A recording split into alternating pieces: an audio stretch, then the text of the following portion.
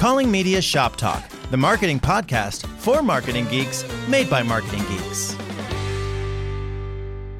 Hello, and thank you for joining us for another episode of Calling Media's Shop Talk. I'm Doug Campbell, president of Calling Media, and joining me today is October Newson. She's a senior paid social manager here at Calling Media. Thank you for joining us. Thank you for having me. I'm excited to be here. Yeah, I'm excited for this one too, actually. When I think about some of the topics we talk about here, whether it's paid search or OTT or something like that, there's often just sort of one sort of thing at play, but paid social spans such a wide gamut. There's so many different platforms and tactics and channels and things that you can do in there. So I guess let's start there. What are some of the different advertising platforms that can count as paid social? Yeah, it is a really vast landscape. And I would say arguably the largest platform is Meta, which includes Facebook, Instagram, WhatsApp, etc. But there are also emerging platforms like TikTok, there's Snapchat, there's LinkedIn, which is great for B2B. So there are many, many platforms that we can advertise on. Pinterest, Reddit, the list goes on and on. Yeah, I mean, as you mentioned, the list goes on and on. I mean, at one point, even when Google was trying to figure out what the heck YouTube was, they claimed that it went from being the second largest search engine to being the second largest social media platform because it has likes and shares, right? And there's so many different interactions there. So with all these different platforms, you mentioned, LinkedIn, good for B2B. Are there other ones that are good for specific types of customers or specific types of things? Yeah, so really each individual platform is going to appeal to a different audience. So Meta is, again, probably the broadest reach. Most people have a Facebook or Instagram account. But there's also TikTok and Snapchat for a younger demographic. And each person goes to these different platforms in a different mindset. So we really want to keep that in mind when coming up with different campaigns and different initiatives for each platform. Yeah, that makes a lot of sense, right? I mean, you mentioned that they go there for different reasons. They're doing different things. You can picture how on Facebook you might just be scrolling through a feed and looking at family photos and you're sort of just killing time. And you could also kill time by going to a link to another website. Whereas something like TikTok, right? You're there for entertainment, right? You're there for the next video. Yep. You're not there for the exit out of the platform. And so that can have a real big impact, I imagine, on the different strategies. But I think it also can affect where in the customer journey we can reach people. Absolutely. How broadly across the customer journey can social media reach? So there's really, the possibilities are endless. We can reach people at the top of the funnel with awareness and reach campaigns, all the way down to the bottom of the funnel with conversion campaigns that direct people to a website to take a specific action. Okay. So if I'm running a reach campaign on social media, what is that going to look like? Like how can I target people?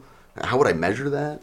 Yeah, so the targeting capabilities, again, are going to be different on each platform, but we can get as niche as interest categories, age, gender, geos, and on specific platforms, we can even target things like hashtag usage or creators that they're following. There's also a lot of capabilities for different creatives on different platforms. So for reach and frequency, for example, you might want to consider more branding initiatives.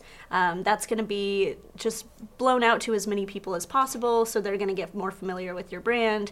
Whereas with a conversion campaign, we want to target people who are most likely to take that most likely to take an action on that specific ad. Sure. So that makes a lot of sense. And you sort of also hinted at there's different creative and different messaging I would use at different spots. I imagine if I'm doing a brand awareness campaign and I'm just targeting geographically, right? Anybody who's of a certain age and in a certain area, and I want to show them a video or a display ad or whatever about my product and just let them know about my brand. Whereas I could also run campaigns that are more like website traffic campaigns, right? In that sort of demand phase, get them to the website, build that demand, build that interest in the product. Mm-hmm. And then the conversion tracking or conversion campaigns, right? At the bottom of the funnel where get that specific out of them. That's exactly right. Yeah.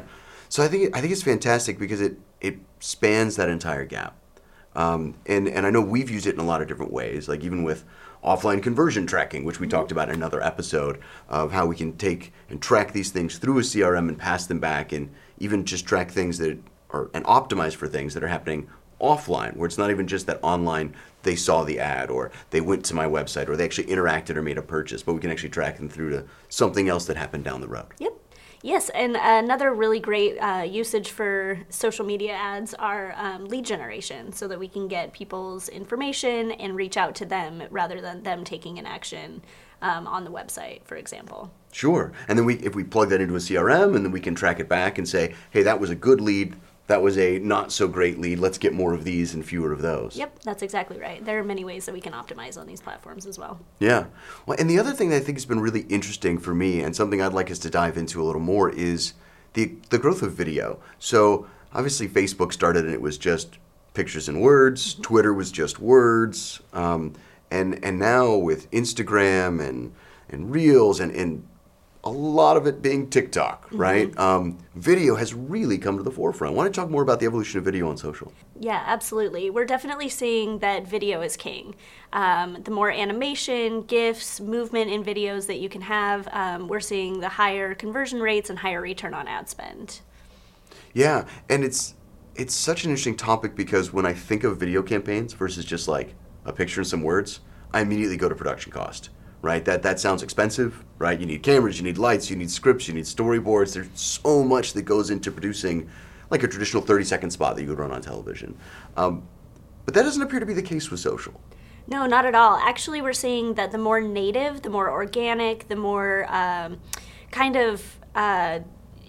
filmed on an iPhone, selfie-style videos, especially on platforms like TikTok, but even in Reels on Instagram, we're seeing that those actually perform better than the more highly produced, spots that you would see on TV. Yeah, and it feels kind of counterintuitive in the sense that I want a strong representation of my brand, and people like shiny things, right? If I put more into it, I'll get more out of it. But you made the point of it feeling native, it feeling natural. And I think that's such a key concept, right? We used to talk a lot about stopping the thumb, right? And you mentioned earlier motion and GIFs and video. For a long time, it was like just put eyeballs in the ad, right? Yeah. Put an image, have a face. People will stop and look at faces. And now, in order to interrupt their scrolling, that video, that motion, that's what draws them in. That's what's necessary in that moment.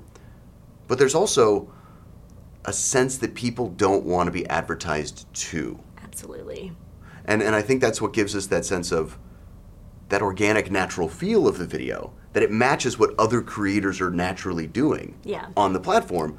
So you sort of sneak attack a little bit. Exactly. Yeah, that's the plan. And to really have that call to action or something kind of stimulating that talks about your brand right up front, that kind of packs a punch, in that organic feel is really where you're going to see the most impact. Sure.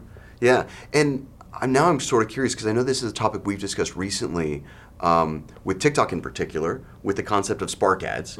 And it's very similar to what we've seen on Facebook in the past with like boosting of organic posts.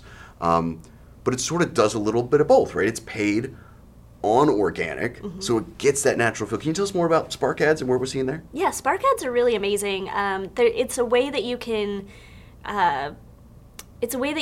communicate through influencers, through organic posting, but put a little bit of money behind it and drive that impact. So user-generated content is great for Spark ads, where an influencer or a client of ours will post something organically, and then they'll send us a code, and we can put money behind it, we can put targeting behind it, and we can really drive that organic video to have a lasting impact and to have a greater return on ad spend as well. Got it. So what I think I'm hearing is social media can impact us all across the funnel, but you've got to think a lot about the creative and what you're trying to do at that moment. And these days it's video. Yes. Right? But cost doesn't have to be the prohibitive factor, right? We can go out there, we can grab an iPhone, we can shoot there, get that raw organic feel. And even if you don't have an agency or a partner who's helping you come up with what that 10 or 15-second ad looks like, you can just do what you're normally doing on posting organically, right? And just tie some dollars to it, right? Yep. You mentioned that gives us the targeting capabilities and also brings the tracking into play, right? Now I can track it just like a normal ad? Exactly. Yep, there's so much capabilities you can have across all of the different platforms with video. A video is really a way that you can pack a punch and get more information across, more content across than just an image and words. So yes, I think it's so great. Like obviously there's lots of different platforms. We've talked about some targeting options. We've talked about some tracking options, offline conversion tracking, the importance of video. I did want to circle back on one other topic that I've always found really intriguing within social, which is targeting not just first party, but lookalikes. Mm-hmm. Can you talk a little more about what we can do with first-party audiences and lookalike audiences? Yeah, absolutely. So the capabilities with first-party audiences are really broad and vast. And one of the great things that we can do that you just touched on is lookalike audiences, which is we feed the algorithm a list, for example, a customer list of people who have taken a certain action, who fit a certain profile, and then we tell the platform to go find people who look similar, who have similar behaviors, as that list of people so that we can find lookalikes and deliver our ads to those people who are more likely to take a certain action. Yeah, I always think it's such a great use of the machine learning algorithms that are available to us. Obviously, you could take a list of your customers and just say, looks like they're mostly guys, right? And you can make a marketing hypothesis that we should be marketing more male heavy or something like that. But there are other connections, right? There are things that you won't see at the surface level that these algorithms will see, right? Oh, it turns out that they all like cats, right? You won't know that from your customer list, but Meta will. That's right. That's right. Yeah, and that's kind of a fun way, people always say, social media ads are following me, or they know exactly what I like, they know exactly, what I've been thinking about or talking about, and we find that lookalike audiences really help us target those niche audiences that, like you said, we wouldn't otherwise be able to target.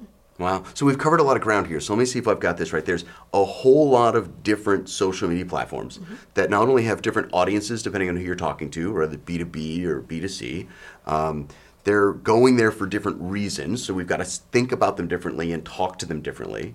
There are really cool targeting and tracking capabilities so that we can really make sure that we're being super efficient with all this. Video is massively important, but it doesn't have to be expensive. That's correct. Well, that's fantastic. Well, thank you so much for joining us. Thank you as well for listening in. It was my pleasure. Thank you. Yeah. For October Newson and the entire team here at Calling Media, I'm Doug Campbell.